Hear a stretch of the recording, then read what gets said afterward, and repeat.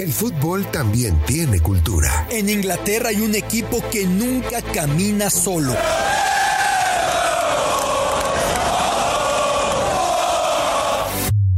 En Argentina se vive el fútbol con una pasión única. En Brasil se juega con ritmo, con ginga, algo tomado de la capoeira. En México lo disfrutamos con nuestro muy particular folclore.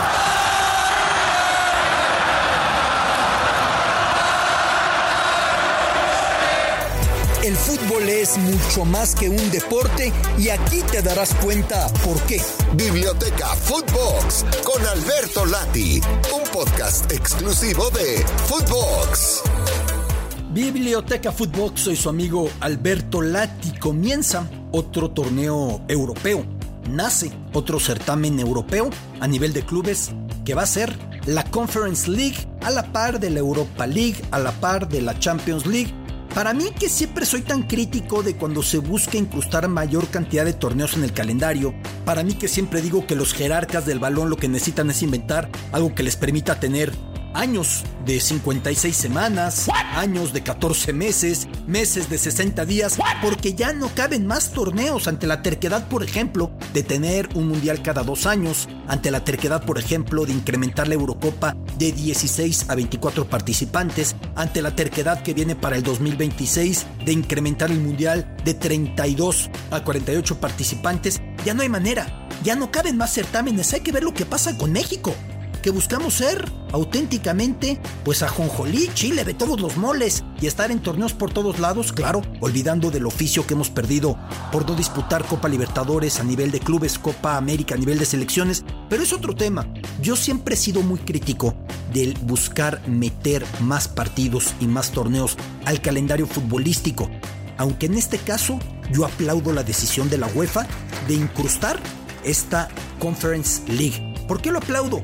Porque equipos de otras ligas de menor nivel, porque equipos sexto lugar, séptimo lugar, octavo lugar de las principales ligas europeas tendrán también actividad a mitad de semana, actividad continental, porque este roce, porque este oficio, porque este intercambio generará un aprendizaje para equipos o para ligas o para certámenes que están en otro nivel y que solían ver cómo los torneos europeos eran solamente para los más ricos, porque los pobres, los de las ligas menores, los de países pequeños, los de certámenes menos desarrollados, aparecían en las fases clasificatorias en julio y ya después el resto era ver desde la casa cómo los demás se divertían, se repartían el dinero y tomaban ese aprendizaje. Yo creo que es una gran idea tener este torneo, esta Conference League. Hay que recordar algo. En origen, en 1955, lo que ahora es la Champions League, entonces llamada la Copa de Clubes Campeones de Europa, nació como un torneo solo para campeones de liga. Es más, en la primera edición apenas compitieron 16 equipos, uno por liga, y 8 de ellos, la mitad, eran campeones de liga. El resto eran impuestos, algunos elegidos, lo que son las cosas, por los creadores del torneo. France Football, de la mano de la UEFA, France Football decidió en algunos casos a quién llevar con base en su prestigio, con base en su gloria, con base en su historia, dedazo puro, y hubo casos de imposición. ¿A qué me refiero con esto? El campeón de la liga portuguesa, un año antes de esta primera edición de lo que es hoy la Champions League, había sido el Benfica, pero como el Benfica era un equipo adverso a la dictadura que imperaba en Portugal en aquel momento, la dictadura portuguesa de Oliveira Salazar, por ese motivo el que acudió fue el Sporting de Lisboa. El Benfica era visto como un equipo de izquierda, como un equipo de la clase obrera, y el Sporting de Lisboa tenía un talante aristocrático y seguidores de las capas más privilegiadas de la capital lusitana, y por eso fue enviado el Sporting a la primera edición de la Copa de Clubes Campeones de Europa, habiendo sido tercer lugar en la liga portuguesa precedente y no el Benfica. Es decir, lo que hoy es la Champions empezó la mitad campeones y el resto impuestos, o el resto elegidos por dedazo, arbitrariamente. Al paso del tiempo, esto tendría más torneos, pero vale la pena decir algo. que como sucedería con la Copa del Mundo del Fútbol en su nacimiento en 1930, como sucedería con la Eurocopa de Naciones en su nacimiento en 1960, la primera Copa de Campeones de Europa no contó con equipos de Inglaterra. El Chelsea era el campeón inglés y recibió la indicación desde la liga inglesa, las autoridades del fútbol británico, diciendo: no puedes ir, eso no sirve, lo que no inventamos los creadores del fútbol moderno no vale la pena. Y el Chelsea no acudió. Le decía, al paso del tiempo surgiría la Copa de Ferias. ¿Qué era la Copa de Ferias? No era una invención de la UEFA. En esa época estaban muy de moda las ferias de comercio, y las ciudades que organizaban esas ferias solían organizar partidos para acompañar esas ferias. De esos partidos se buscó darles mayor categoría, haciendo que se enfrentaran las ciudades que recibían las ferias. Nada nuevo, ¿eh? Vale la pena recordar algo. Los Olímpicos de Verano de París 1900, segundos Olímpicos de la modernidad. Los Olímpicos de Verano de San Luis 1904, terceros Olímpicos de la modernidad, se realizaron como mero aderezo para acompañar la Feria Internacional, la Expo Internacional, que respectivamente en 1900 recibió la capital francesa y en 1904 recibió San Luis en Estados Unidos. De hecho, esos olímpicos duraron 3, 4 meses, 6 meses, lo que fuera necesario para acompañar aquella Feria Internacional. Así que de la necesidad de acompañar a las ferias nació esos partidos que luego fueron la Copa de Ferias, y no acudían equipos como tal, acudían onces de la ciudad. Usted puede ver que en la Copa de Ferias apareció un London 11. El London 11 contaba con jugadores de equipos de Londres, del Tottenham, del Chelsea, del Arsenal, del West Ham. Lo mismo aparece un Barcelona 11, que tenía casi puros jugadores del Barça, pero 1 o 2 del Español, porque eran representaciones de la ciudad y no de un club en particular. Esa Copa de Ferias se iba a transformar pronto en la Copa de la UEFA, que hoy es la Europa League.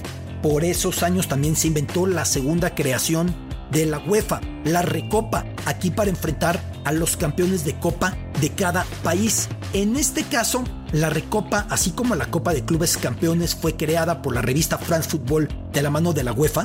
En el caso de la Recopa, fue creada por la UEFA de la mano de la Mitropa. Usted va a decir, ¿y qué demonios es eso de la Mitropa?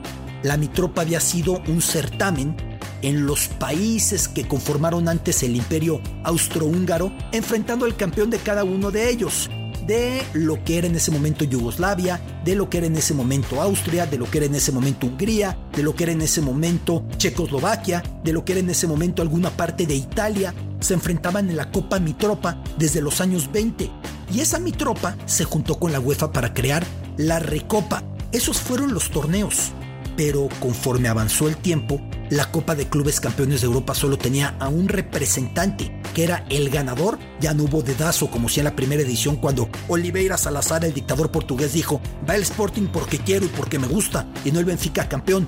Y ya solamente iba el campeón de cada una de estas ligas. Y así llegamos de esta manera hasta los años 2000, cuando la UEFA se convierte en Europa League, y esa Europa League integra más equipos, cuando la Champions desde los 90 ya integra más equipos y más clubes participan, pero necesariamente los clubes de las ligas más débiles van quedando marginados porque no pueden competir.